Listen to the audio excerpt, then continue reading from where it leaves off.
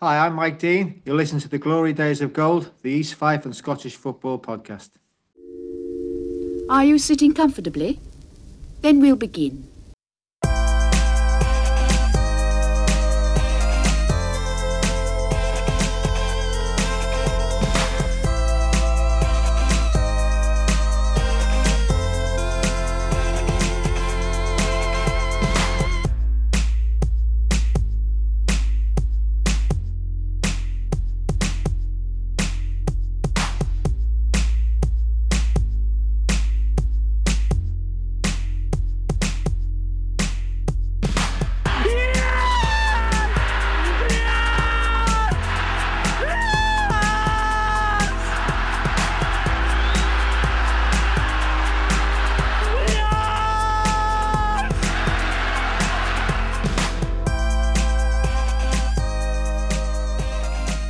Hello, how do you do? We are the boys from New Bayview, and we are back with another episode of Glory Days of Gold, your East Fife and Scottish Football Podcast.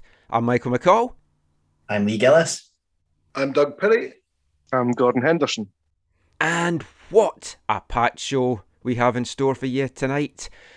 A lot to talk about, a lot of happenings down Bayview Way. We didn't bring out our show last week. We were going to bring it out. It's not just because we lost a cup tie. We were going to do a show, but then we heard some murmurs that there was going to be a new appointment made, and we thought, well, we'll wait until that appointment's made, and then just logistically we just couldn't get together to chat about that, so we thought, let's just do a bumper show next time around, covering all those things. And we do have a lot to talk about. Before we get into any of all that though, let's hear a little bit from this episode's sponsors.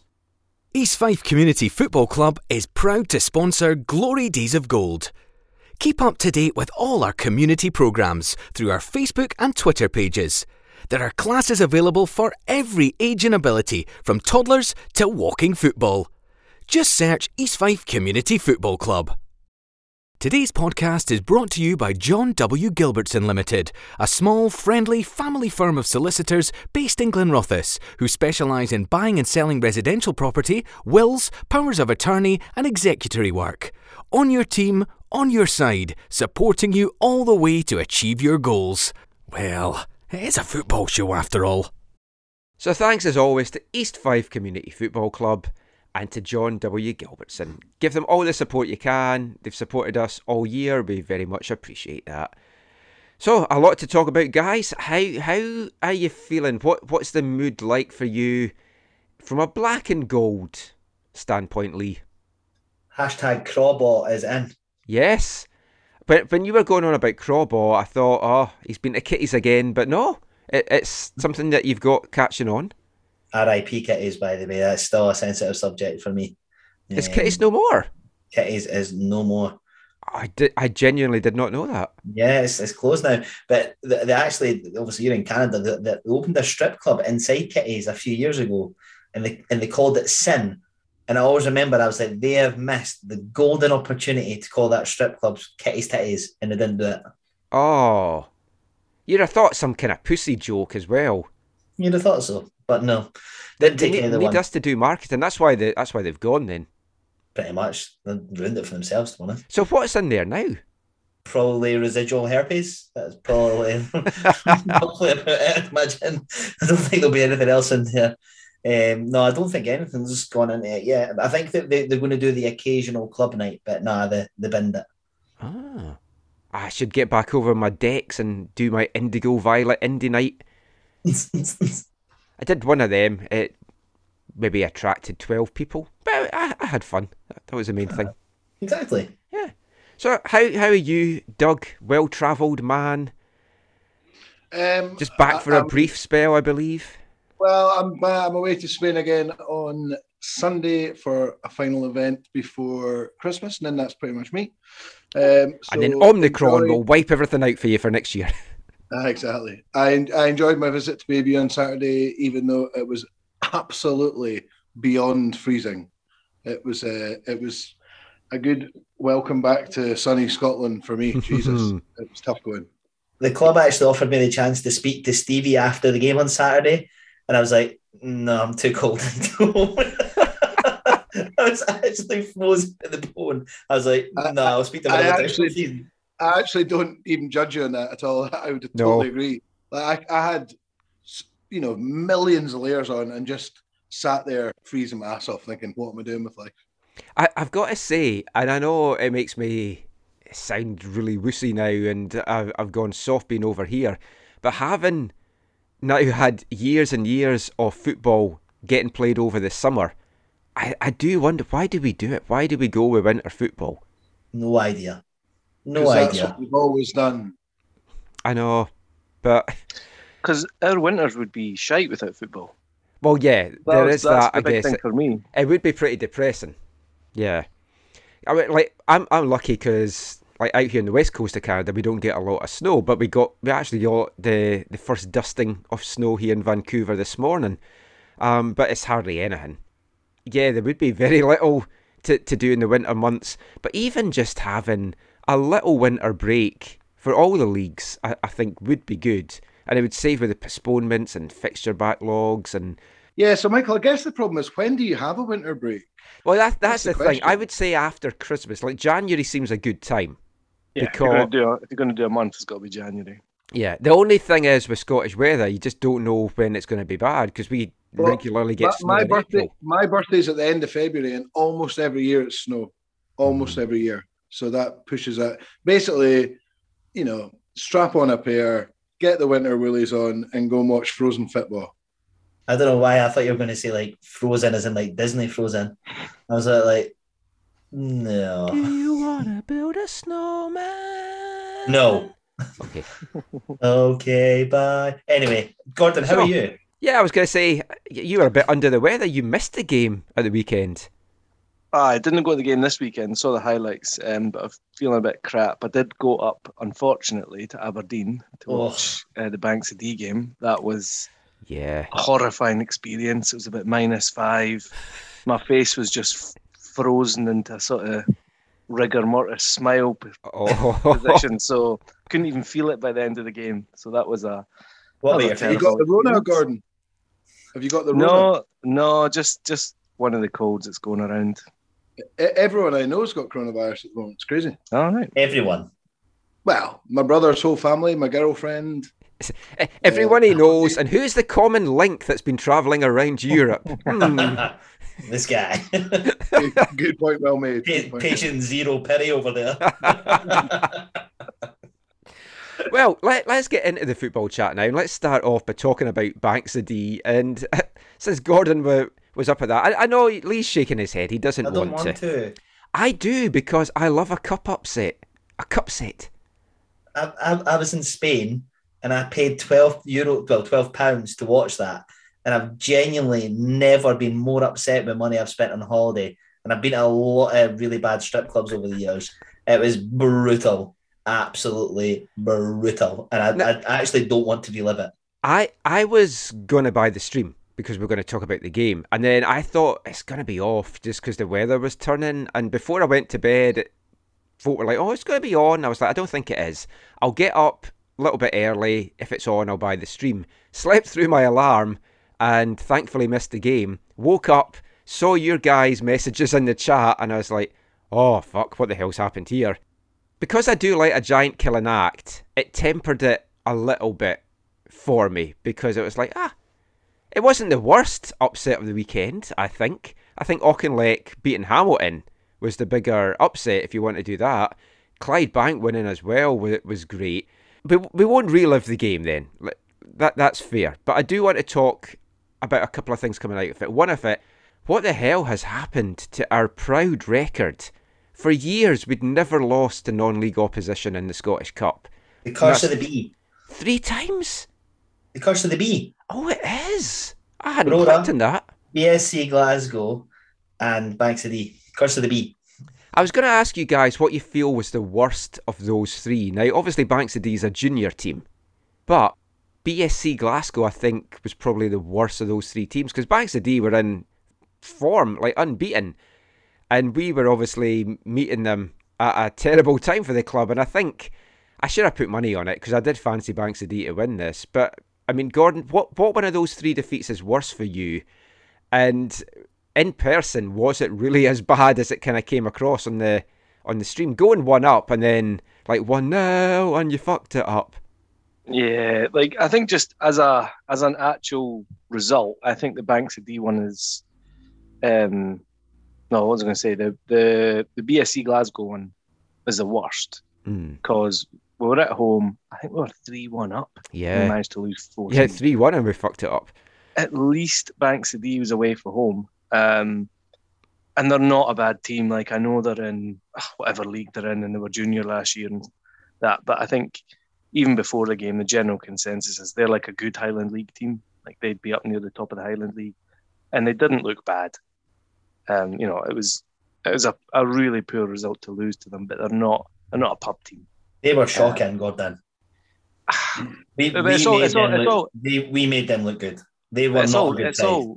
It's all relative though. Like that's often said about folk in the Highlands. Brora were not a good team. BSC Glasgow were not a good team. It depends. If you're looking at it as a league from League 2, yeah, they're not as good as the teams we usually play. But I think a lot of people would think, oh, it's tier 6, like it's below the Highland League. That means they're like utter guff. But they're, I think they would be a kind of upper Highland League team. So it's no, going away and losing to them away from home. It's a bad result, but it's not like we got beat by a pub team. I think, and being away, it's a little bit more forgivable for me than the BSC and the Brora, maybe even the Brora game. But I think we're just used to it now. Like that Brora game, I mind, like that's a record gone. I've never seen us lose to a non-league team. Feel terrible about that. But the Bankside game, there's a part of me that you're almost expecting it. Like you've seen it before, so it kind of loses a bit of the kind of pain to it. Definitely. I genuinely was expecting. I mean, Doug, out of those 3, do you agree BSC was the most embarrassing or the worst of that? No, are they all bad? No, I mean they're all bad. I would say that is effectively the worst result in East Fife's history against Bankside, as in lowest ranked team. I think it was maybe Ely that said I can't be bothered putting an F. I don't know who it was. Someone, if you can't be bothered just spelling Banks of D, then you're a pub team. So yeah, because you've got a little apostrophe, but it's like. Yeah, it's not. Why it's not not just Queen, use the F? It's not Queen o' the South. Do you know what I mean? They're a proper football team. I mean, I was in Spain watching Jeff and the boys with a multitude of nationalities, and I was getting abused beyond belief about the fact we were getting beat by a team called Banks O''D. That's so. fair. No, I think that's the worst. I got copied into a giant killing Twitter account that was like, oh, big upset in the Scottish Cup. Sorry, AFD in Canada. And it's like, fuck. Whether you're going to ask me or not, I think it's the worst result in our history. And do you want to know what was the worst part about it? Is the manner in which we lost. That was, and I've watched some turgid shite over the years as an East Fife fan, and that was the turgidest of performance I've ever seen. No gut, no will, the sendings off. Yeah, I was going to ask about the Dunsey one. The Dunsey one was.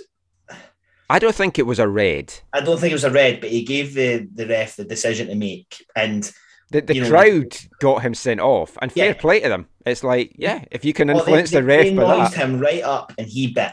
Yeah, big time. And then Mercer's one, I actually think is worse. I was livid at his because it was just sheer stupidity.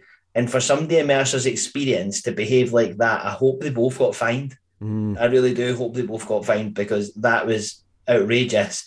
Semple took his goal really well. Yeah. Definitely took his goal well. Apart from that, we created nothing.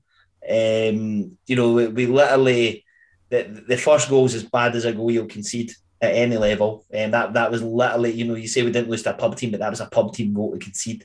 And then the second one, it's a set piece and you see it coming. But even from the lineup that Frail sent out, I was a bit like, this really doesn't fill me with confidence. And, apparently that's why Frail decided not to stay on. I spoke to somebody at the club. He basically said, I've got to take my responsibility for the club's position as well, and the way that I set up the team against Banks of D was wrong, and I've got to accept responsibility for that. So he left. So fair play to him, but I've said it on Twitter, and I think that generally, like, look, somebody tagged me in a tweet saying, it's a different conductor, but the same orchestra playing the same shitty tune. And look, there's definitely no ways about that. But Darren's got to accept responsibility for building this team, and he's also got to accept responsibility for a lot of the goals that we conceded in the manner that we did. But one thing that Stevie Frail, and I've got this written in my notes, and I was going to put it to you, and I actually think that he's hitting the nail on the head, is we've got a dressing room full of nice guys, and he's emphasised nice. And even when I was watching the Alloa game, we don't commit clever fouls, and we haven't done for years. Like, when somebody's like breaking away, your instinct's like just trip him or pull his shirt back and give a free kick away and take the yellow card on the halfway line rather than letting them break and score. Alba did it to us a few times on Saturday, and I'm just like, that's just clever football. And I wonder if our dressing room is too nice, because my concern is after that Banks of D game was there was nobody in there going ape shit at other players. There was nobody having a go at each other. There's no that. I don't know what I'm trying to say, but just everybody's just all pals act. Whereas, could you imagine a Stephen Tweed in that dress room, or a Johnny Smart, or a Bobby Lynn, or a Kevin Fotheringham, or any of these players who just would not suffer that sort of shite performance being churned out? Yeah, because that was embarrassing. And normally you talk about that manager gets sacked, and teams, they have a reaction, either because they want to go out and show to the former manager, let's do it for him, let's show him what we could do, or for themselves, or to impress people that's watching. But you then go out, and your reaction to your manager getting beat is to put in one of your worst performances of the season. And arguably the worst performance of the season, or of any East 5 team ever, and I don't say that lightly. I've been there for some really heavy defeats, some really, really bad performances, but that is, for me, the worst performance and the worst result of our history, in my opinion. Because I initially, if we had done the show last week, I was going to start off with Blur's "This Is a Low," just kind of coming in as a song, and then I thought, is it really a low, the lowest of the low? Because we've been near the foot of the bottom tier before. We had the Gavin Murray years, we had the Derek Brown years. That's kind of lows. But in terms of how we feel just now, yeah, it's not great. What I thought Stephen Frail was really classy this week, Gordon, in the way that he departed, and he took training on Tuesday and helped Stevie Crawford kind of fit in. I think once you saw how that team played, it was pretty obvious Stephen Frail wasn't going to be the guy to take it forward. And there was lots of rumours last weekend he didn't want the job anyway, like other work commitments and stuff. I don't know how much of that was the case, but I thought he left very classily by putting his hands up and saying, look, I am partly responsible for this. And I think in himself, he felt he didn't have what it took to get the best out of the squad that we've got. Yeah, it's fair enough, because a lot of people are not honest about that. If he's genuinely thought, like, I'm not the guy, I don't think I can turn this around, so I'm not going to pretend that I am. I think you kind of have to applaud folk for taking that. It is a kind of honest and a sort of classy position to take. I think he's probably right. Like, whether it's because he can't focus on it fully or whatever, he has been around for a while, and I think, like Lee was saying, you look at the lineup against Banks of D, you look at the performance, and to me, the big thing, and I guess we will talk about this in the Alloa game, the substitutions. There wasn't that many East 5 fans there, but some of the substitutions, you could just, you could almost hear people going, "What the fuck is that? Like, what?" They were really, really poor. And that's been our issue for a while. Like under Young and with Frail, it's like we don't react. Well, we're not proactive a lot of the time.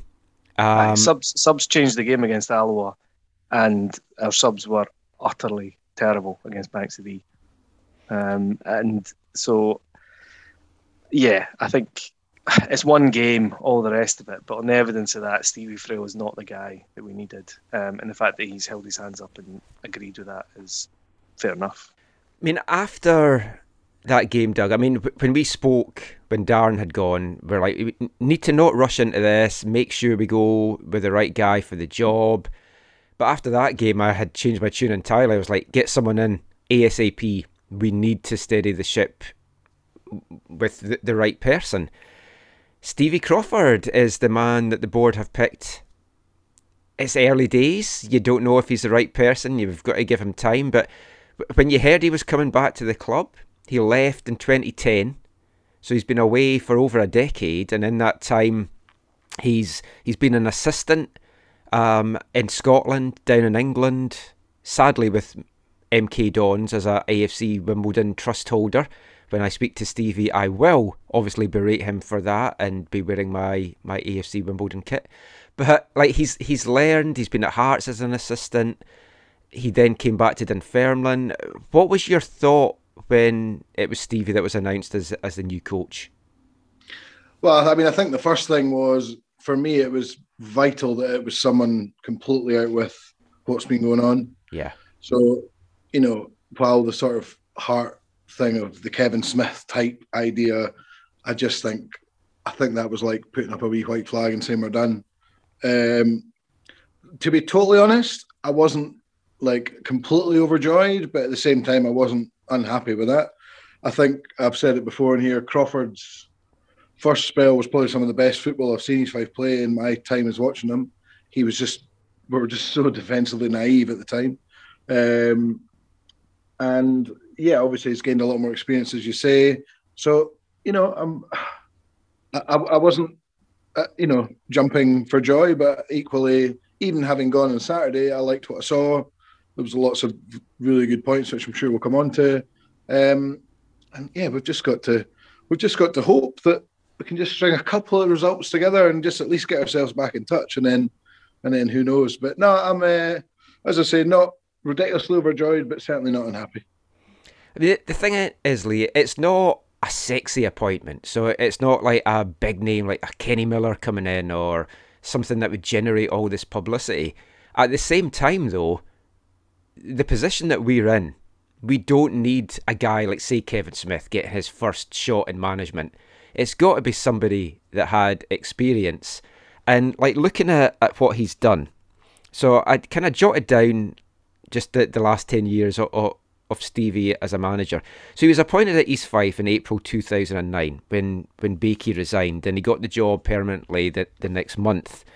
He had the full 2009-10 season, and then he resigned in October 2010. So he had 60 games in charge at East Fife, 15 wins, 17 draws, 28 losses. So that's just a 25% win record. So you look at that and you're like, should he be coming back? But since then, he was an assistant at Falkirk, an assistant at Hearts under Robbie Neilson, went down with Robbie Neilson to MK Dons. He had 2 years in charge at Dunfermline, 88 games in charge there, 37.5% win percentage, 33 wins, 21 draws, 34 goals against.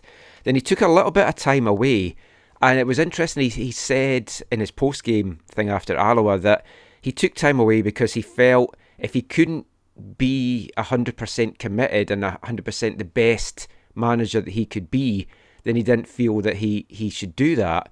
And then he came back into the game as Gary Naismith's assistant at Edinburgh City, and now he's felt this is the time to get back into management. This is a different Stevie Crawford we're going to see in charge of the club than we did 10, 11 years ago, which is a time I don't really remember that well because I'd moved over here. I hadn't been watching. East Fife TV wasn't a live thing then, and there was just the odd highlights here and there. What do you remember of Stevie from his first time around, and what does he need to have changed in that time? I'll come back to your earlier point. I'm happy with the Crawford appointment, personally. I think that as available managers go, he was probably one of the best. And I think I touted him quite early on that he would probably be one of the most sort of realistic performances. Like, I know that Kenny Miller did apply. I've seen and heard, pretty much from the horse's mouth that he was interested in the role. And, then I think it was Graham Mackay actually reminded me on Saturday, they only lasted about 3 games at Livingston and got punted. So then I was like, I didn't actually think about that. So, the board, the only thing that concerns me about the Crawford appointment is that there was a lot of candidates. And from what I hear, they didn't interview anybody. So... Because the rumours going about before he was appointed is it had been narrowed down to him or Jim Weir. Yeah. And out of those two, I go with Crawford because Jim Weir's not done anything. And when he's been in relegation battles, his teams have gone down. So that wasn't like instilling a lot of faith or confidence in me. Gordon's a stat, so he could probably correct me if I'm wrong. But I think the last time that Craw was here, we were in the bottom 2 when Bakey resigned. And Craw kept us up. I'm sure he kept us up. Somebody will maybe correct me otherwise. But I'm sure. Was that the season where we went to Arbroath and drew on the last day? Yeah. To stay up? Yeah. I think it was, yeah. I'm sure he kept us up the last time. I will still say I don't see us finishing bottom. I think that particularly after what I saw on Saturday, I like the change in the dynamic of the football that we played. I think that I've spoken to a few Dunfermline fans. They loved Crawford.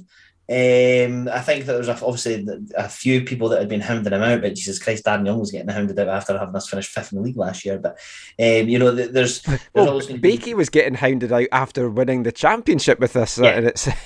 So that's just football in its nature. But, a lot of the Dunfermline fans said that they didn't like him because he was too defensive. And, that's maybe what we need. But it depends who he brings in as his assistant, really. It'll be interesting to see who that is. Because and I'd like that to be a fresh person. I know folk have said get Kev Smith in as the number 2. You need fresh eyes at this point. Like, make Kev a coach if you want, but you need, like, the number 2 needs to be fresh eyes. I'd also, like, you talked about nice guys and stuff. Stevie Crawford's got a reputation for being a nice guy. So maybe you need a bit of a bastard in as the number 2. Stevie Tweeden, Button Boss. No, we don't want him anywhere near East Life. The talk was maybe like a Jason Dare will probably join him because he's tended to have something to do, but maybe not. I don't know. I would like someone. I thought you were meaning no, as in it's not happening. No, I don't fancy Dare. But it's funny because I can't remember who it was that texted me like, who do you think he's going to be bringing in? And I just put in a text, I was like, coming up. It's there. no Grillers reference. I need to do my best Sean Ryder. Coming up. It's there. Come on, Michael, you're a bit of a musician or a musical fan at least. Yeah, I've seen the Happy Mondays loads. Yeah, exactly. But they do say if you've seen a Happy Mondays gig and you can remember it, you went at a Happy Mondays gig. Yeah, well, there is that. Like I say, I would like to see somebody come in that's going to maybe just like lift us a bit. For me, like a lot of these Fife fans around me on Saturday were a bit like Doug, a bit ambivalent towards the Crawford appointment. I think it's a good one. I think he'll take us to the playoffs and keep us up. That's my prediction now. Call it ignorance, call it black and gold tinted specs, call it whatever you want. But I think that you've got to get behind the manager. In terms of what I think that Crawford needs to have changed, just making us a little bit tighter at the back. But from what I've seen on Saturday, granted, another individual error on Saturday, but hopefully he could maybe bring in some reinforcements in winter, just make us that little bit tighter. I think we could do it. Obviously, we were missing Aaron Steele on Saturday, and I thought he was a big miss. Missing Ryan Wallace, again, a big miss. Good to see Ross Davidson back on Saturday as well. I think we're screaming out for Danny Swanson to come back, and if all these things start to fall into place, then hopefully, if I imagine somebody like Stevie Crawford will really bring the best out of Danny Swanson. Yeah, that crossed my mind when I was watching his post-game interview, and I think listening to Stevie post-game filled me with a lot of hope. And like, all respect to Darren, his post-game interviews, it wasn't something that made you want to run through a wall. I know every week. I know what that is. Sorry. We were unlucky. I mean, the man's barely cold. For fuck's I know, sake, and, he's and barely close. Lee's mocking him. It's Jesus. so I did that when he two-faced. was there, to be fair. Yeah, yeah, you did actually.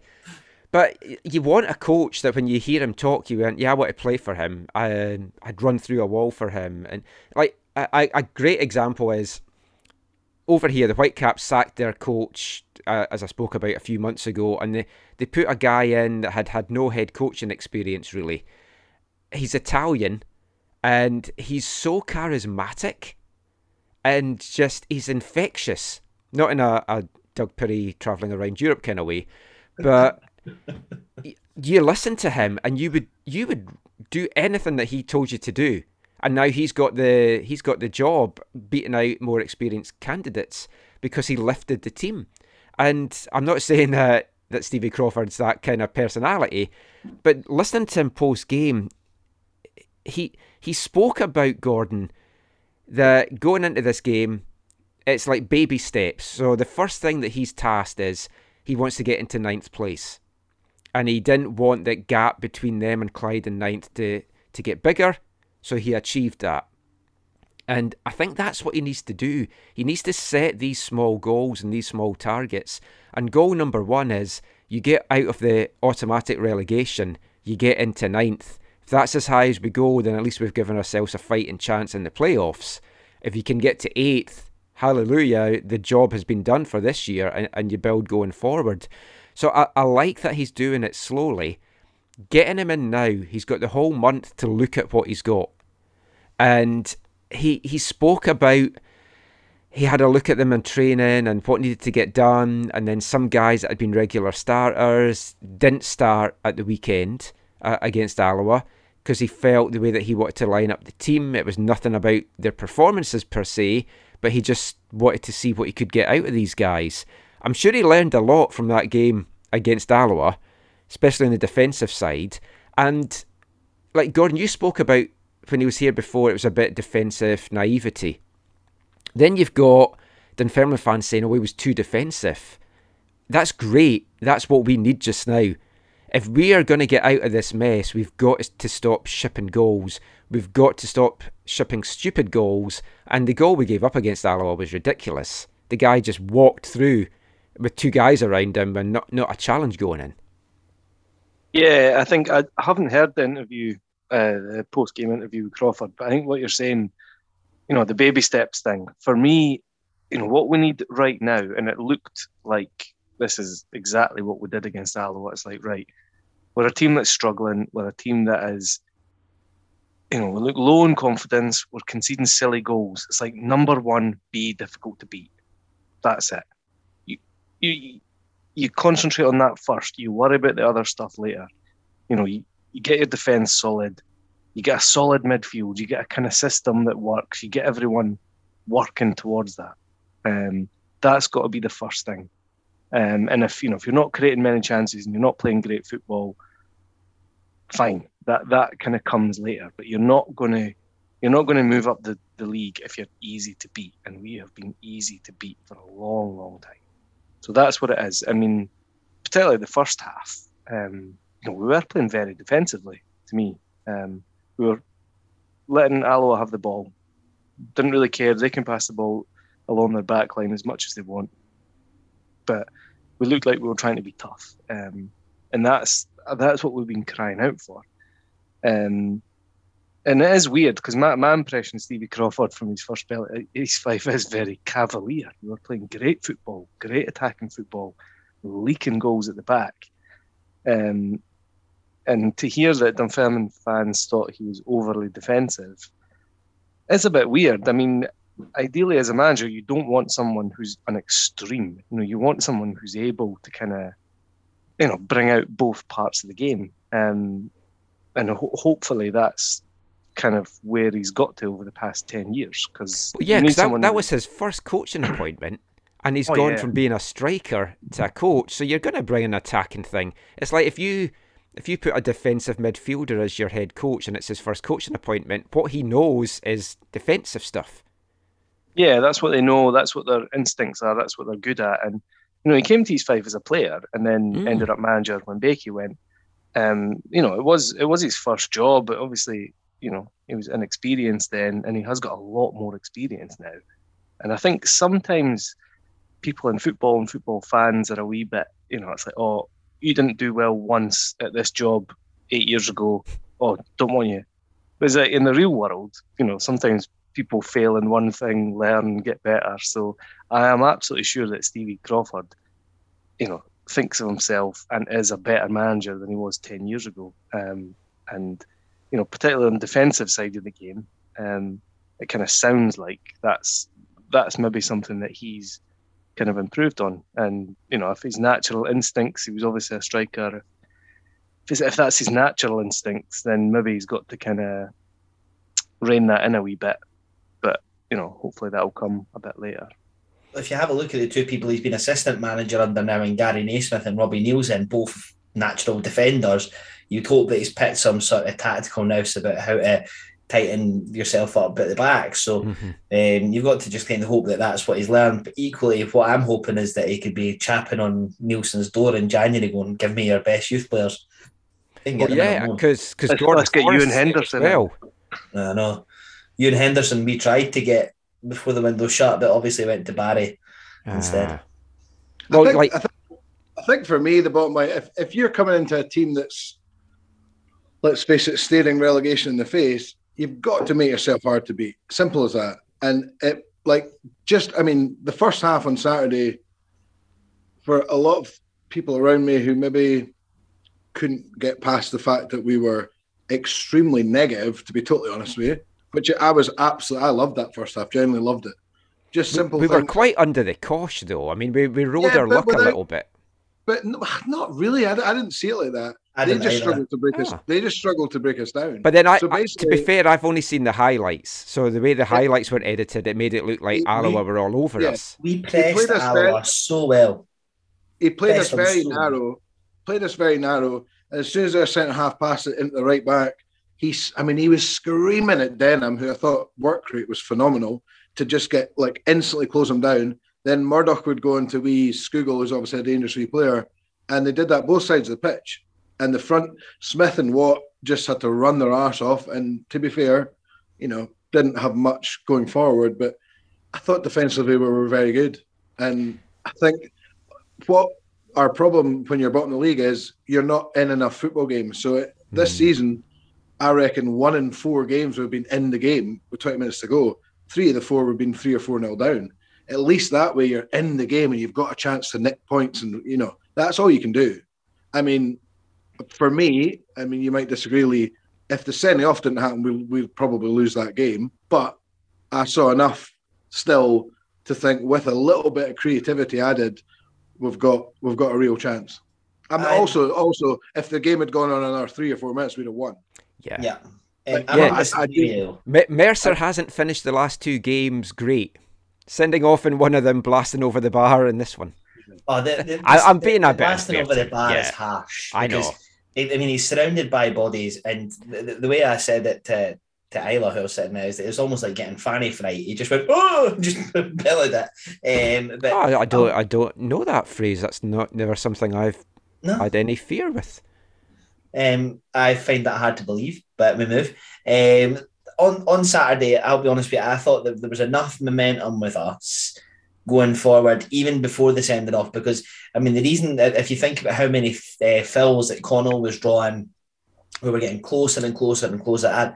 I'll be honest with you, I've seen us scoring all day long, even before the inevitable goal we got. I thought that Semple and Connell, when they came on, were absolutely brilliant, but I also equally want to praise Crawford for those substitutions, because I think that was part of his game plan, was tire the back 4 out and then just absolutely, with Semple and Connell, just drive them insane, and that's exactly what they did. Connell's shithouse that he is excellent. I absolutely love it. So hopefully he keeps that up. 2 goals in 2 games for Semple means he has to start on Saturday for me.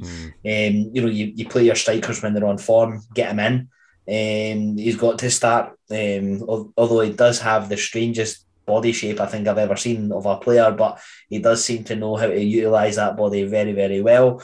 I thought that, the first half, like Doug sort of alluded to, I don't think it was a bad half of football at all. I think that we Craw ball was in full effect, that, we just pressed the ball really well.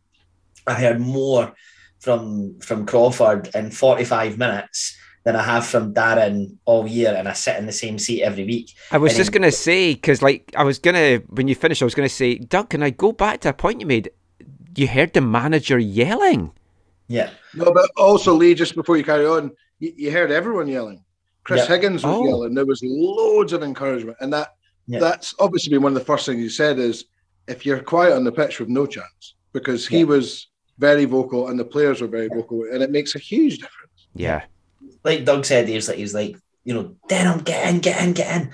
It was great. I really, really enjoyed that. Although the rumour mill was going to be back when I walked into Bayview and seen Tony McMinn on the pitch warming up the players, I was like, "You Judas, Tony, you Judas! How dare you do that to Darren?" But those rumours were quickly quelled when I came in, and I was like, "Oh, he's just helping Stevie out today because he's not his assistant manager yet." So we'll need to, or has he? And that's the announcement. Maybe we'll see. I honestly don't think that Darren Tony would do that to Darren at all. But like I say, I think the first half, there was great stuff to take from both halves. And we move on to Saturday. It's another game that you're looking at going 6-pointer. We don't seem to get much up at Peterhead, and obviously their manager's very experienced, and I'll have them drilled well. But equally, we've got a good experienced manager now. It'll be interesting to see what the outcome of the game is. I thought, as we touched on at the start, though, the goal was such a terrible goal to lose. When you're like, just no communication between goalie Mercer and Higgins, Daniel in brackets. Just the three of them just left it to each other, and it was so poor, really annoying. Yeah, no one put a foot in. It was like they didn't know he was there, and I sometimes wonder a wee bit with Smith whether he is vocal enough at the back. I don't know if he generally is, because that's where a goalie should be screaming, saying, "Oh, by the way, there's a guy right in between you that neither of you have looked at." Probably a shortened version of that and a little louder. I was going to ask you. I was going to ask the two of you, because you're obviously there and saw the whole game, what you thought of Jude's performance, because the first half, his positioning at that free kick that crashed off the post, he was lucky there, but then he came up with a big save at the start of the second half that, without that, if they'd scored then and then got another second, it's like we're dead and buried right away. But is he the guy then that needs to lead this team forward, or should we be looking at getting an experienced goalkeeper in the transfer? No, I'm happy enough with Jude. I think that you've got to remember the fact that his age. He's so young. He's going to make mistakes. He's not like, we've got a great, well, I say great. We've got an experienced goalkeeper, an under-21 internationalist at the back who genuinely looked like he could go to China and no catch COVID. So I think that you could bring in, unless we're going to bring in somebody like Neil Parry or somebody like that, sort of like a real experienced keeper, then there's no need to change. I think giving Jude the chance to develop, he's got Lindsay Hamilton, who looks like he's still going to be there. Lindsay will be a great person to tutor him through his career. I'm sure he wasn't happy about his position at the free kick, but it did. You've got to look at it. Didn't win? Yeah. So he takes that and goes, right, okay, next time I win, he stands so far away from it, and he'll change his position. And he's an excellent shot stopper, but I kind of agree that he's maybe not great at commanding his box, but he's still young. There's plenty of time for him to learn. I wouldn't change him. But I think, Lee, I totally agree with you. I wouldn't change it at all. But the only positive I can take from that free kick, I said to the guy next to me, I was like, he'll shoot here because he's so far away from that front post. But he's only edging that way to try and come and collect a cross, or, have the position to do that. So that's slightly positive. But he definitely got away with that there. But no, look, if it's between him and Gallagher, I think we're all in agreement at the moment. It's Smith's got the jersey, and there's no reason why he would change it. The only thing that gives me the fear with Jude, and I want you to cast your eye on it as well, see when we're up the park, it gives me flashbacks in Marshall at the Euros with how high he's up, and it's going to hurt us this season. I'm calling it now. No, that's just a modern goalkeeper thing, though. Don't like it. Loads of them do that. There's no international footballers in League One. Nobody's pinging one in from their side of the halfway line. No, I mean, If they do, Lee, I will buy you. We'll have a night out, and I'll pay for the whole night out. Perfect. That's fine. That works for me. Smith had a good game yesterday. You can pick up things about, maybe his communication wasn't what it should have been for the goal, and he almost got caught out. But to be too much, they're not major things. I think we've had worse goalkeeping performances this season from Gallagher. Yes. So I mean, the 1-1 draw got us a point, steadied the ship, got Crawford the chance to look at a number of things. Looking at the table, we're still 5 points adrift of Clyde in 9th, but really we're 6 points adrift of Peterhead in 7th. So as you said, it makes this game next week absolutely massive. And when you look at how we finished the year, Falkirk at home, which I don't know, that we've got a chance there. They're in disarray just now as well. They've just sacked their manager. And then we finished the year with the league leaders Cove Rangers. So I kind of feel maybe just write that one off. But Spanked them last time. Spanked them. Not at Cove. We'll beat them at Cove. Yeah, and I'm going. So there we go. So that's we're going to finish with 9 points for this season. What? That's on Boxing Day, isn't it? Yeah. You brave man. I know, but I've talked my poor girlfriend into going.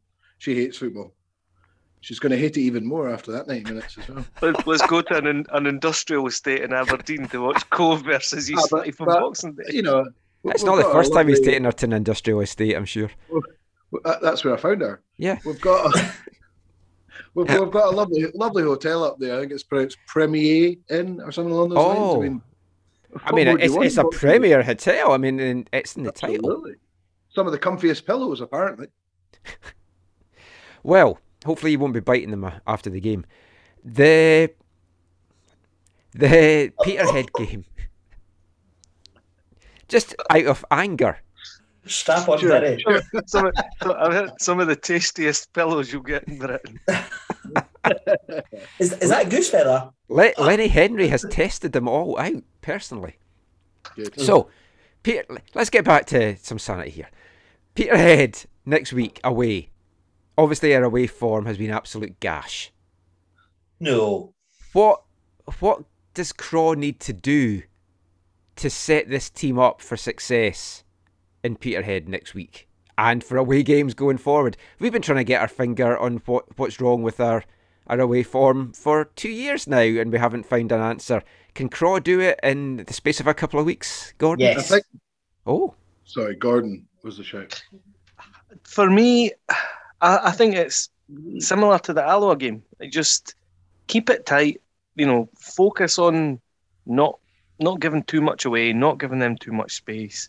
And as the game goes on, if sort of try and be a bit more adventurous, kind of see how it goes. I would think that we will at least start off looking to be quite solid, similar to that first half at Alloa.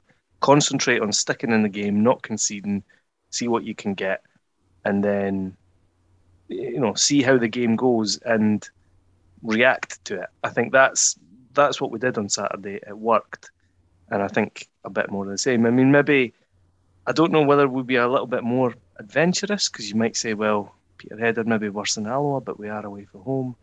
It's a game that would be fantastic to win, but I think it's let's not get carried away. Let's not lose the head. Let's kind of concentrate on keeping it tight. I'd take a draw right now. A draw would not be a bad result. I'd take draws for the end of the season. I think that would see us safe. I don't think that a draw's enough, to be honest. Sorry to be the party pooper. I would take an ugly, grisly, awful to watch 1-0. I think that's what we're probably need to do, is win and win ugly, rather than try and play sexy, expansive football and lose the game comprehensively. Like Peterhead have got some really good players. The boys Scott Brown for them's class. Derek Lyle at 99 years old can still come on and add something to the game. You've got Cy Ferry's a decent wee player. So they've definitely got I said decent. I didn't say it was good. And just think if we can get more nautical puns in this weekend, which I'm really looking forward to. Oh yeah, yeah. So I would take a 1-0, a 1-0 game, definitely. I don't think that's the most intelligent thing you've ever said, Lee. I think every East Fife fan on the planet would take a 1-0 win. I wouldn't be too upset with a draw. Obviously, it's a game we need to, but we just can't afford to lose that because you get more and more detached, and it's early days in the Crawley. I think his game plan will be exactly the same because especially away from home, if you can frustrate the home team's fans. Because even like Hallow fans, if you read Pine Bovril, they're like, oh, we just passed about, we couldn't go anywhere. Basically, for me, it was because there was nowhere to go because our setup was so good. And I think if you can do that away from home, the home fans will start getting agitated because it's tough to watch. It was relatively tough to watch at times on Saturday. My only thing would be, I'd love a couple of tweaks. I mean, my guess with the fact he had Watt and Smith kind of up front was that he trusted them to do the defensive job, which they did. So if you could straight swap them for Connell and Semple with doing the defensive job, but also adding that little bit of creativity would be great. Midfield, Lee and I, that three for defensively is fantastic, but just nothing pushes you forward really with Davidson, Newton, and who's the other one? Miller, correct. So little tweaks, but that'll happen with time under Craw's reign, I would say. So I wouldn't think it'll be massively different to Saturday there, and I would be quite happy with that. I mean, it might be a case as well, because obviously Connell and Semple are young guys, and the modern day striker has to put in defensive shifts. It might just be Crawford wants a little bit of time working with him and explaining what he's looking for, and then he gets a chance to put them in at this weekend. The way that this weekend can play out, there's an ideal glass half full scenario, and there's a horrible glass half empty. So the best scenario is East Fife beat Peterhead. If Clyde were to beat Alloa, because they're going to Alloa, that would move them level with Alloa on 20 points. But it brings Alloa right back into the mix, and then we're just 5 points off 6th, and then you've got more teams to kind of go for. Because I think as long as it's looking like just a battle with ourselves and Clyde, that's dangerous, because you've only got one team to try and snare in. The more teams that you've got to go through a horrible spell of games, I think makes it better for us. But I think there's only 1 point between Peterhead, Dumbarton and Clyde. I mean, because I was thinking the same. I'm concentrating on Clyde, but I was like, actually, Peterhead and Dumbarton aren't, they're only 1 point further up. For me, just Alloa beat Clyde. Alloa, you can stay out of it. Those are the three teams, we need to catch 2 of them. For me, that's what I'm looking at. Well, the worst case scenario is we lose to Peterhead and Clyde do beat Alloa, and then we really are cut adrift. Yeah. And that's going to make it tough. The Clyde one's so funny because it's literally like we said at the start of the season, they are pish, and they've got David Goodwillie. Scores another 2. He's top goal scorer in the league for the team that's second bottom and rubbish. Literally, if he got injured now and ruled out for the end of the season, they would definitely finish bottom. I have no doubt about it whatsoever. But as I say, with him playing every game, I'm more thinking about Dumbarton and Peterhead. He's going to score so many goals that I think he'll do enough to at least get them 9th. If it goes to 8 points, I think we're done, personally. I think the 8 points is probably a step too far. I think that if we can keep it at 5 and pick up, because one thing that we've not been great at this year is picking up draws, whether win or lose. If we just start cutting down our defeats to draws and then picking up the wins on the way that we're getting them, then I think that we do comfortably finish 9th or maybe even 8th. Because Dumbarton, when they came to us, I know they were missing Buchanan and McGeever, but they were brutal. Even Clyde, every time I've seen them this year, have been brutal. It was the way that we were set up against Clyde away that cost us the points there. Airdrie at home, I thought we were decent. I think that the change in manager is going to help. I think that we'll win on Saturday. I don't know why. Call it stupid optimism, whatever you want. I think that we'll grind the result out on Saturday. And with that sort of new manager change, we're going to just start seeing a little bit of momentum. But again, it could be black and gold tinted glasses. Yeah, it's a huge game for Crow. I mean, when we do get a chance to speak to him, one of the first things that I do want to ask him is what was it about taking this on that appealed to him? Because you've been out of management for a while, and then all of a sudden you decide you want to be in a relegation fight. So he obviously had seen something that he felt... Or you just answered your own question. Why did you take a job when you've been out of the game for a while? I'm sure he was on a decent enough wage at Edinburgh City that it's not money. I know, but I think a guy like Crawford's got to keep, if there's opportunities, he's got to keep taking them because he's... He said he had chances to get back in already. I'm sure he would have been offered the Cowden job. I'm sure he's been offered probably a couple other ones. And by the way, had the Falkirk job come up first, he might even have fancied that as well. I mean, there's an argument that you can see these Fife job right now as a little bit of a win-win. Like, if you come in and keep us up, like, you're a hero. You've done a fantastic job. You're a genius. What a difference you've made. If you get us relegated, it's not your fault. You know, you basically get to start again in League 2, and what a lot of guys will think is, I could get East Fife up after a year or two. So I either keep us up, or I go down, don't get any of the blame, and then get a wee crack at getting us back up. And it's a very similar situation. Yeah. It's a very similar situation to where we were a few years ago. You know what I mean? You go down under Naismith, you've got a decent enough squad, you bring yourself back up.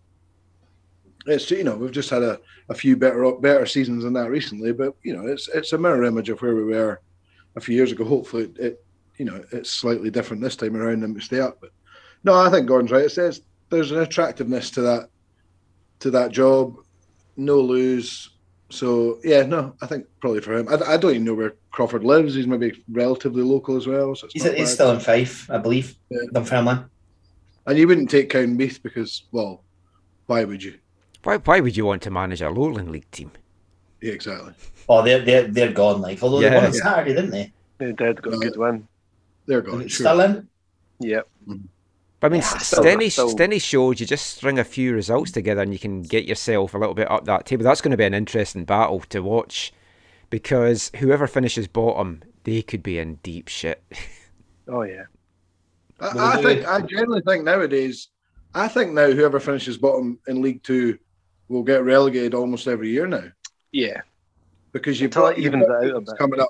We've talked about it before, but you know, you're talking about two. You're guaranteed it's two ambitious teams head to head in the Highland Lowland League playoff, and then there's probably a gulf between bottom of League 2 now and the top of them in terms of the bottom of League 2.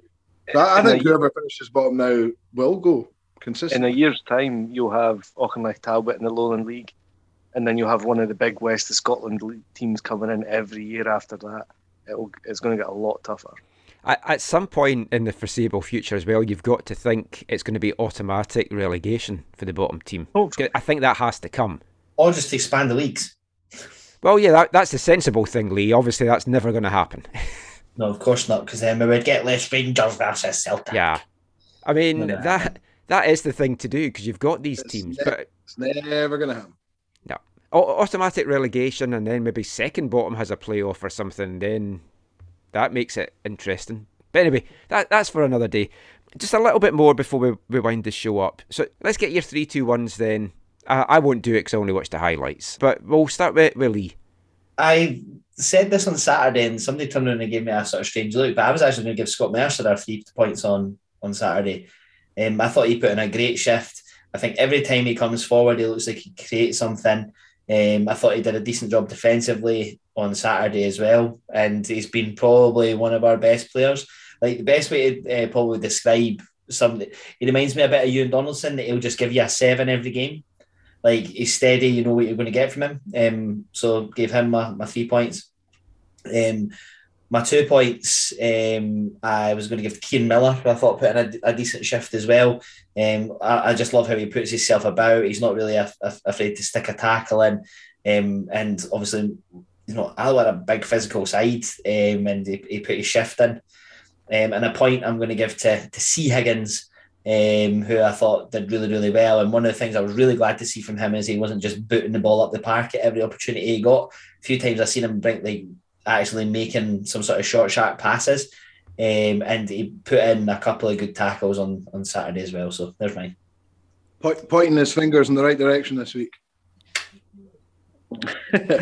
Although I believe that was dispelled, that rumour. Yeah, that's why I didn't mention it earlier, because it was basically the East Fife TV team had looked back.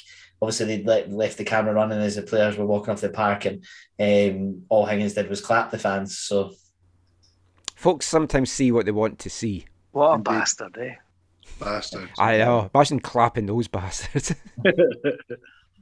Yeah, Doug, you're 3 Well, I to go 1. next. I'm going to give 3 to Danny Denham, and purely on, I thought his work rate was unreal, and he was absolutely exhausted when he got taken off. I just think in terms of, it's kind of what I said the other week about playing him left back, in terms of at least he's got an engine, he can get up and down. I thought Murdoch looked a wee bit shaky early doors playing left back against Scugo, but I thought Denham did a hell of a lot of work, and nothing to do with anything else apart from his off the ball work, which maybe says a lot about the sort of not negativity, but you know what I mean. Anyway, 2 points I'm going to give to. Let me think. 2 points I'm going to give to Kieran Miller as well. I agree with Lee. I thought him and Davidson did his usual performance of gets right in there all the time, but his passing at times can be woeful.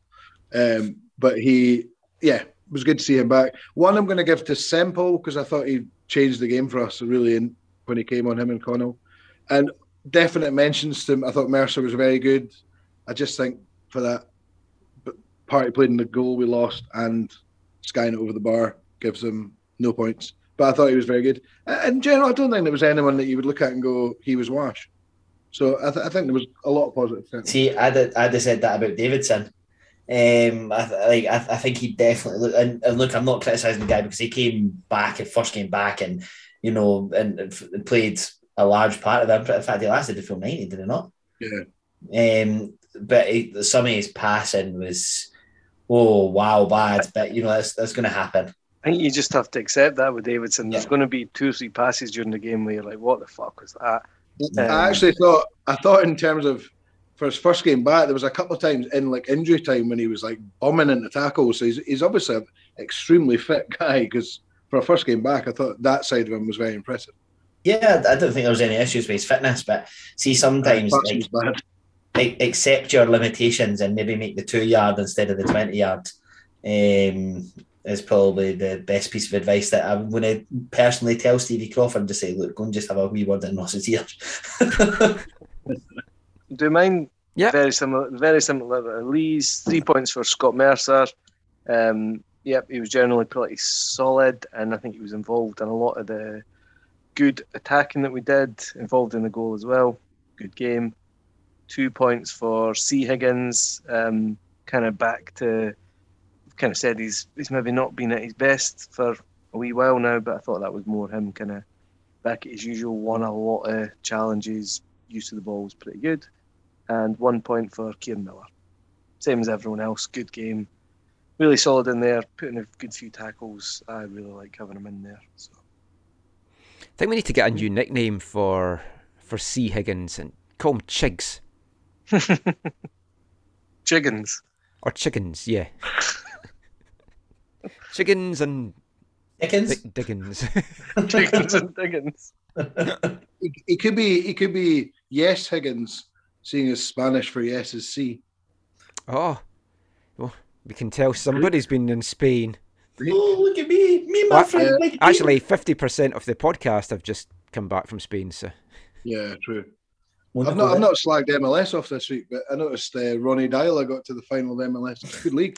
He did. That's what a quality league it is. To be fair, though, he was. Thanks, so D might get a wee shot at winning the MLS. Actually, Dela's New York City FC were playing against a team that had 11 players missing from COVID. You giving me the finger there? Who? Oh, Oh, I've got a sharp nail. Oh, very good. Last couple of things then, just to round this off. So, some of the stuff that Stevie had said in his post-game thing that I like, he spoke about the desire that he's seen from the team, and he said they were fighting in one direction, which I thought is a brave move, and I would pay money to see them fight one direction if they want to raise some money, get a new kind of audience in the stadium as well.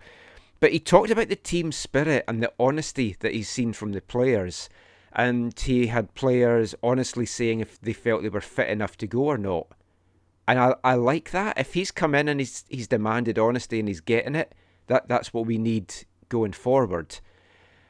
There's going to be a transfer window coming up. We may or may not have money. The accounts were released today. We won't get too much into that because there's a little bit of confusion as to exactly how much money do we have sitting there, because there's grants and there's loans and there's trading debt. The AGM is coming up on Monday, so I'm sure there's going to be a lot of questions answered in that about exactly financially where the club are sitting. It does look, though, from first glance, that we do have some money there, so we could be busy in the January transfer market, depending on availability. We have to be. Well, that's like, what I was going to say. No like, ifs or maybes. If there's a what do we need? 170k there. Yeah, we need a creative midfielder, arguably another striker, a natural left back, a centre back, and a lot of these passengers. This is mounting up. I think it'll be loans. I can't see us spending money. It's very hard to spend money in the lower leagues. I mean, how often do clubs buy players from other teams? It doesn't really happen very often. If we've got the money, we can. What's that? If we've got the money, we can. I know, but make an offer they can't refuse for David Gurley. But if you think about it, in the last 10 years, how many times have we spent money on a transfer? I'd be surprised if it's more than 5. Very surprised.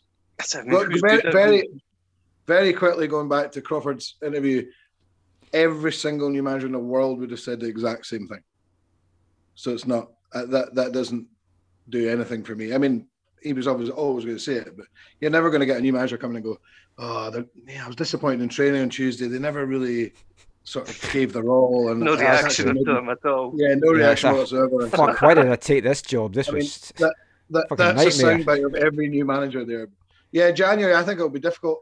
Like we said at the start, hopefully there's a wee bit of contacts in terms of getting some loans in. I mean, he's certainly got contacts in the game. So you have to hope he can call some of those in. I would imagine that would have been one of the big reasons for appointment, because I think whoever we appointed had to have contacts to get players in, or we were in big trouble. But no, hopefully, and look, if there is money and there's nominal fees to pay for players, then maybe we're able to do it. But I'd be surprised. I mean, Swanson coming back is going to be like having a new signing in some ways if he can stay healthy. Midfield for me is the big thing, as well as I guess defence. But the midfield, we need some guys that can help out the defence. We need some guys that can be more creative, because I think we've got guys that will finish it off. Like in Semple and Connell, you give them chances, I think they'll bury them. Ryan Wallace as well. So midfield's definitely got to get strengthened. Swanson can do that. We just have to hope he can stay healthy. The thing is I actually don't think we need a defensive midfielder, because we've a plethora of them. You know what I mean? You can put Davidson's fit now, so he helps with that. Miller does that. McManus does that. So I don't actually think we need that. I think that really Connell, there's every chance he could get recalled in January, because Kelly aren't exactly firing on all cylinders, and obviously we've been bitten with that before. So I would probably still like to see us bringing in a forward to really push these guys, because look, that's the worry about Connell. If he has a great December, all of a sudden Kelly's like, oh, maybe we should bring this guy back. Yeah, I genuinely think that we'll look at bringing another striker in, personally. I think that we need a creative midfielder, and Crawford likes to play with men typically on the wing, and we don't have any wingers. So I think generally we're going to need to add somebody because Liam Watt nor Danny Denham are those players for me. Do we know what was wrong with Wallace at the weekend? Well, that was something else I was going to say. It's like, can we rely on Wallace? I'm a little concerned with the kind of, he's in the squad, he's starting one week, he's not in the squad the next. I don't know if that's something to do with his work. He wasn't in the Banksy D squad either, I don't think. So apparently he's feeling his calf. That's what I heard. Oh, I didn't know he was a farmer. Hey! Come on, guys. Need to stop acting sheepish. Let's move on. Oh, don't have a cow, man. Yes. I just worry about his reliability at the moment. I didn't like his attitude the couple of games I've seen him play. I don't know. There's something about when Wallace is on, obviously, we know he's a great player, but I just don't know where his head's at in terms of, you know, what happened to him at the start of the season and all that. If we can get him back and firing, we've got a great player. We know that, obviously. I think he clearly had a shit relationship with Darren. That's what I think. That's what kind of screams out at you. Mm-hmm. But then he did come back while Darren was there. So, but then maybe Darren built bridges with him and said, look, okay, we've had issues. Let's try and bury the hatchet for the better of the team. Because we're not letting your contract end, so you're not going anywhere else. Yeah. I wouldn't be surprised if he left in January. Well, he's a guy you could possibly get a good return for, player or a bit of cash. I think we can all agree that Osei Bonsu will go in January. Oh, please. Yeah. No, he will. He'll definitely go in January. Or maybe Stevie Crawford unlights the fire in him or unleashes a monster. No. I don't see it at all. I think that'll free up a wee bit of cash because I don't think he'd come up here for next to nothing. Do you know what I mean? The Swanson thing is another huge worry because we've talked about this for about a year and a half, maybe 2 years now, about the enigma that is Danny Swanson. He would be a massive help, but I mean, he could come back for 2 games and then be out for the season. So that would be a I tough wonder one with Danny Swanson if he fancies it. I reckon if he's came here and went, this isn't as easy as I thought it was going to be, and is he just going, I really didn't fancy this? I don't think so. I think when we spoke to him, he knew what he was coming to, and he was up for the challenge. You've got the all thing professional now. footballers have had media training, so you've got to think of that. I hope I'm wrong. I'm literally just playing devil's advocate because I really like him as a guy, and I'm sure he's a great pro. But there's always that in the back of your mind: is we haven't seen the best of him. We haven't seen him. I mean, is he going to retire at the end of the season though? Because he can't be fighting on a 2-year deal. Now, if you're retiring in June, you know how much are you going to really put the effort in to get back to come back for a relegation battle for a couple of months? Now, it's not a slight on Danny Swanson; it's just human nature. You know, if you're struggling with injuries and fitness, and you're thinking, "I'm packing in football in a few months," you know. Well, I guess you don't know how the injuries have impacted his normal life as well, because he might be like, this is not worth it. I'd be incredibly surprised if he didn't retire at the end of the season. You're also talking about a guy who played at a very good level and his career has been completely blighted by injuries. So coming doing part-time training, all that side of it, it's probably not helped him, to be totally honest. Hopefully we see him back and hopefully he can make an impact, because we definitely agree we could do with somebody like that. Yeah, but he could be the guy that saves our season. Really. Absolutely. Because we need a guy like that. Clyde's got good Willie. Swanson could be our good Willie. He could end with a swan song of his career. Oh, very good. This show is honestly shit. Pretty much. I'm sure you started all this wash, Lee. Yeah, you're gonna have all your semen jokes next week. Oh, I'm looking forward to Peterhead and the fish jokes. Come on. You know, you can't have it both ways. Gobble, Yes, I gobble, can. gobble. My show. It's my show. Okay. So, Gordon, let's just get some sanity to end this. What would you like to see in the coming weeks from Crawford's team, apart from wins? Like, just what are you wanting to see on the pitch? It's difficult because I think a lot of what I want to see is first, concentrate being hard to beat. First game, tick, done that. You know, there's other games to come. So it's, what I want to see is us not giving up, not conceding easy goals, Now, whether we win, lose, or draw, or some combination over the next few games, if you can look back at it and go, we weren't rolled over. Nobody's getting an easy 3 points from us. That's the start you want. Now, that might take a few weeks to kind of bed in and get us a bit of confidence back. But for me, that's, first few games, say up to January, that's what I want to see. I want to see us being tough to beat, not conceding goals. Yes, points are incredibly important, and 3 points would be massive next week. But in terms of performances and what we're doing, that's what I want to see. In terms of maybe being a bit better going forward and maybe playing a bit better football, that comes after. Just make us hard to beat. See if we can just start picking up games that we maybe just would have faded out of. Can we hang in and get a point? Games where we're maybe slightly the better team, or it's kind of 50-50. Can we nick wins in? Because we're sticking in the game and we're not conceding easy goals, and we're not letting our heads drop. To me, that's the big thing for the first month or so. I think for me, it's just show fight. Every game, show fight. That's why I love the first half on Saturday. To be honest, as a home fan, you probably shouldn't have loved the first half on Saturday because we barely touched the ball. But I loved it because every player was busting their arse to try and get the ball, to try and win the ball back. There was a identity to what we were trying to do. And we said it all along. We said it ages ago. If we go down, as long as we go down fighting, then you can kind of accept it. It's the games getting turned over, like Montrose away. You're in the game and suddenly you're 4-1 down or 4-0 down. That's the sort of thing that we need to stop. And I think going by that, showing we will stop that. There might be an occasional one here or there we get turned over, but just show a bit of fight and make us go to games that maybe you feeling like, against anyone, we might nick some and we might win. A quick yes or no then, and I'll do this at the end of January as well once the transfer window's closed. But right now, Lee, does Crawford keep us up?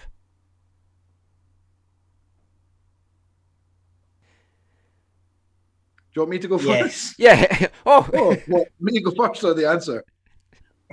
Is your answer yes? Yes, via the playoffs. Oh. Douglas. Right now, I'm going to have to say no because of the lack of quality. Gordon.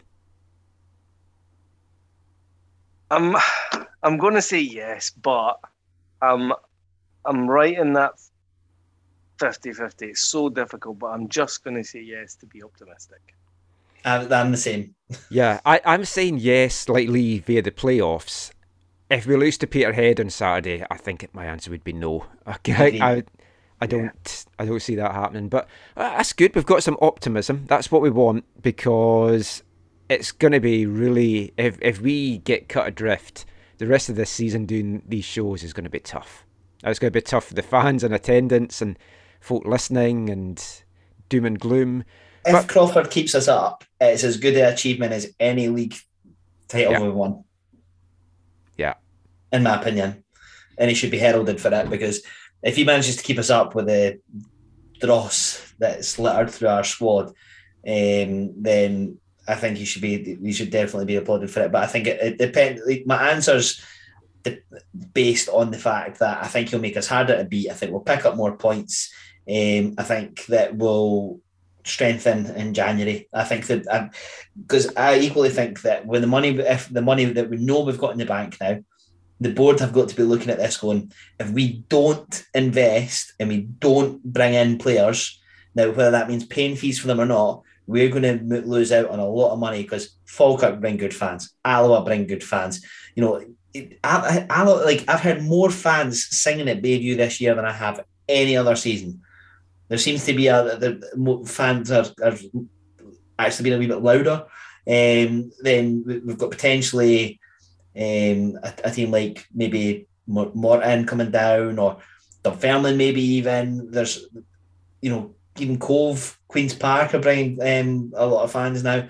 The amount of money we would lose if we went down would be enough to make the board wet their pants a bit. So I think that we're going to invest in January. I trust that Crawford will know who he wants and what he needs, and he'll go out and get it. Yeah, I mean, it's investing in your future, Yeah. obviously. But if you go down, you've got trips to Stranraer, you've got trips to Elgin, whoever might possibly replace Cowdenbeath. So that's more expense, and these are teams that aren't going to bring lots of fans, as Lee says. So some optimism. Let's hope that continues. Let's finish on a real high, though, because next week at Bayview, Archie God returns. Maybe he's going to be the assistant. Buzzing. Maybe that's Stevie's assistant. Who knows? But I am buzzing beyond words. Honestly, I am so excited. So, Lee, you wanted to say a few words about that and get some requests out for some questions and stuff for the fans? Yeah, so obviously David Tanner's going to be hosting the majority of the event. I think he'll ask a lot of the funny stories, and I'm sure they'll have a well-rehearsed routine. But what I want from you guys, I mean, the whole point about this podcast was sort of bringing us closer to the club. And this is the chance for you to ask the questions that you've always wanted to know the answer to. I mean, Stevie Archibald left Bayview under a sort of cloud, if you want to call it that way. Why did he really leave? Is there any questions that you really want to know the answers to? Please email them in. You've got a week. I want to have my questions written up by Monday. So I really need any questions that you've got. I'll go through them all, but you've got until Monday to send them in. So just email them in to us, not Twitter, please. glorydaysofgold@gmail.com. Just to throw mine out there just now, did he encourage a player strike? That's my big question. Yeah. Do you think he'll answer questions like that, though? We're going to put them to him. No, but because obviously they'll vet the questions before it starts, so it's not like any can be thrown on. I'd be very surprised if there's any chat about that. I hope for the sake of it there is in many ways, but I'd be really surprised if there was much of that. I think he could play it really clever because he's writing his book. And he could be like, well, yeah, I'll spill some of the tea because I'll then encourage fans to buy his book. So there's every chance. I've not been told that I need to send my questions into him at this stage anyway. Obviously, that can change. And he must know he did leave and it was a controversial time, so there's going to be questions. I mean, he might think as well, it was 25 years ago, don't care anymore. Yeah. I'll say what I want. What's he got to lose, really? He maybe, yeah, I know, absolutely. I mean, I'm gutted I can't go. Genuinely gutted. I think it'll be a great night. I am too. Obviously, I couldn't anyway, but I hope to be able to get the stream. What time does it start? It's starting at 7:30. I've not got the stuff down in front of me, but perfect. I'm just waiting on getting answers from Liam Anderson because East Fife TV are recording it now. Whether we stream it or they maybe charge a price to download it or whatever. But it will be available. Unfortunately, it won't be available as a podcast because I do not have the technical nous to make that happen. If any of our listeners do have the technical nous to make that happen, I would absolutely love to have that and be able to upload it. I can make that happen. If they're recording it for East Fife TV, I can rip the audio and do a podcast. Well, let's see if we can make that happen then. Awesome. So yeah, looking forward to seeing y'all at Bayview on the Thursday the 16th. For those of you that didn't get a ticket, hopefully you'll be able to stream it, and if not, maybe in a few months' time we'll be able to get that as a podcast for you as well. I'm really glad it's sold out because it's always a risk when you do something like this as to whether folk want to put their hands in the pocket. But I think it just shows how much Archie is still thought of at Bayview. Yeah, and he is a guy that hasn't really spoken about his time at the club that I've seen anywhere. A couple of little things maybe afterwards and in the Sun and stuff after he left, but he's not really spoken about that time. But it's not even just his time at East Fife. This is a guy that went to play for Barcelona. He's played at World Cups. He's the only player that's been on Top of the Pops twice in the same evening, singing a song. I think the reason I'm gutted, to be honest, I'd be going more for that. Not the Top of the Pops, more for his career as opposed to these Fife stuff, to be totally honest with you. It's not often you get sort of a bona fide Scottish football legend talking at Bayview for one. So I think most people, especially of that generation, will be going, to hear stories about Barcelona and Spurs and all that stuff, as opposed to why did you sign Craig Deman? Yeah, his autobiography should be fascinating. he should have had it out for Christmas, because I think that would have been a good seller for him. Still writing it. Still writing it from what I believe. But no, really looking forward to it. And look, this event honestly has literally made me, or the podcast, $0. Literally, the ticket sales have covered the cost of bringing them over. So if it's the sort of thing that these really enjoy, whoever he's won, I'll do my best to make it, maybe once every 6 months we try and bring somebody that you really want to see to Bayview. Please bear in mind that it is me losing my virginity at hosting an event, so if anything goes wrong, take it easy on me. I'm not going to say a day. Never. But yeah, hopefully you all have a good night and tell your friends. That's a pretty good way to finish this show, but we will finish in our usual way. We'll just go around everyone. Any final thoughts that you have? Anything you want to share? Any fun things that you've seen this week? Gordon? We didn't do a Let's All Laugh At, but... No, because I didn't know if you guys would have had one, but if you've got one, chuck it in now. I assume there is a very clear winner here after the result. Queen's Park 6, Falkirk 0. So once again, Falkirk are the team to laugh at. It's a poison chalice. Like you talk about, why would someone want to come into East Fife just now? Why would someone want to go into Falkirk? Because you've got a very, very short rope that you're dealing with there at the moment. Their AGM's happening right now. Oh. And someone's live tweeting it. Oh. Judging by how their last thing went, which was a comedy effect of the year, I thought that was one of the funniest things in Scottish football. There was a great comment on Pine Bovril that I seen that somebody said, was it something like, "Oh, that was a statement from Queen's Park, not a question." Very good. Love it. I didn't actually realise, did Sheehan get sacked today? Yesterday. And is Holt still there? For the time being. He will be. That'll be the big part of the problem, that a manager going in there is dealing with all these idiots. Yeah, balloons. Yeah, no, in terms of Let's All Laugh At, that is the only possible option. I couldn't believe it. Sitting trying to look at my phone while freezing my nether regions off, trying to hold the phone, just going, holy shit, it's been 6-0 Queen's Park. Yeah, very, very funny. Yeah, even as bad as we've been this year, we haven't shipped 6 goals. Close. No. Yeah. There's one more that I had that I was a bit... I'm going to say let's all laugh at St Johnstone. Not for just their performance at the weekend, but more for the season that they're having. Currently third bottom of the Premier League, just a point ahead of Livingston in 11th and 3 points ahead of Ross County in last.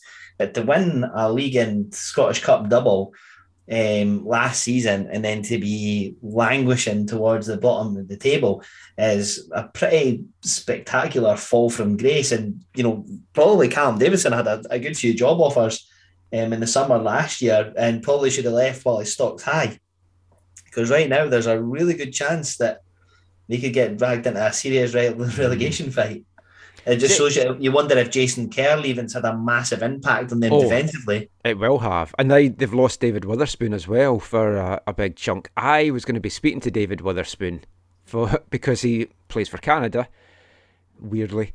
But now he's a big loss to them as well. Yeah. So you've got another guy that's probably going to be out for the season. And I don't like to laugh at St Johnstone because I've got a bit of a soft spot for them because of I still think of them as a small team that are really punching above their weight. I don't know if they really are or not, but their cup double last year was one of the highlights of Scottish football for me. Agreed. I'm not saying as in let's laugh at them, but it's pretty interesting to. It's a big fall from grace, yeah. Yeah, have a look at the cinch and see what's happening. Mm-hmm. Can I have a very last quick comment about the Scotland World Cup draw? Yes. Just very quickly, I'm quite pleased with it. I think it's excellent. I think Ukraine are a team on the up, but anyone at home, I think we've got a real chance. And I would fancy us against Wales or Austria, at least to have a real go at it. If you'd got like a Portugal or Italy away, it's kind of, a bit futile. Can someone explain to me how, I genuinely don't understand how we're the second seed, but we have to play the final away from home. I would have thought we were at home for the semi and the final. The semi-finals were seeded, And once you got into year 4, the who had the home tie was just drawn out of a hat. Oh, right. That's disappointing. Totally should have done it by who was highest. Yeah, in the, two games at Hampden, I would have been 100% confident. I'm you would confident. take Wales at Cardiff. Yeah, You would absolutely take Wales at memories of Joe Jordan, and then sadly the Jock Stein game as well. But I mean, we've done it before, so I fancy us, especially because apparently Russia are away to invade Ukraine.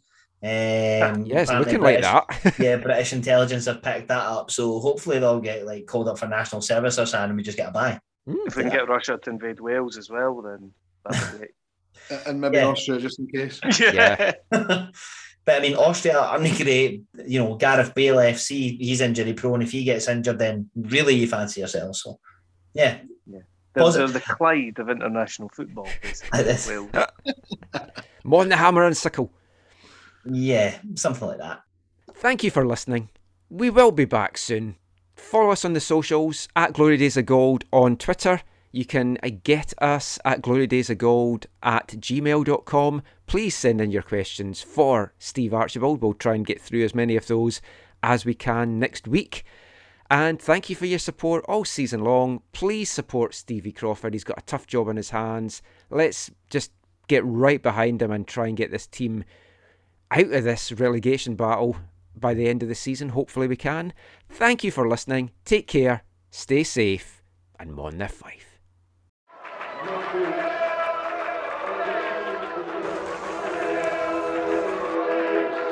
Going to your first match is an experience you never forget. The atmosphere of what's going on around the pitch looks beautiful, and you always look and go, wow, I'd love to play here one day. If you get the bug, it's going to stay with you for life.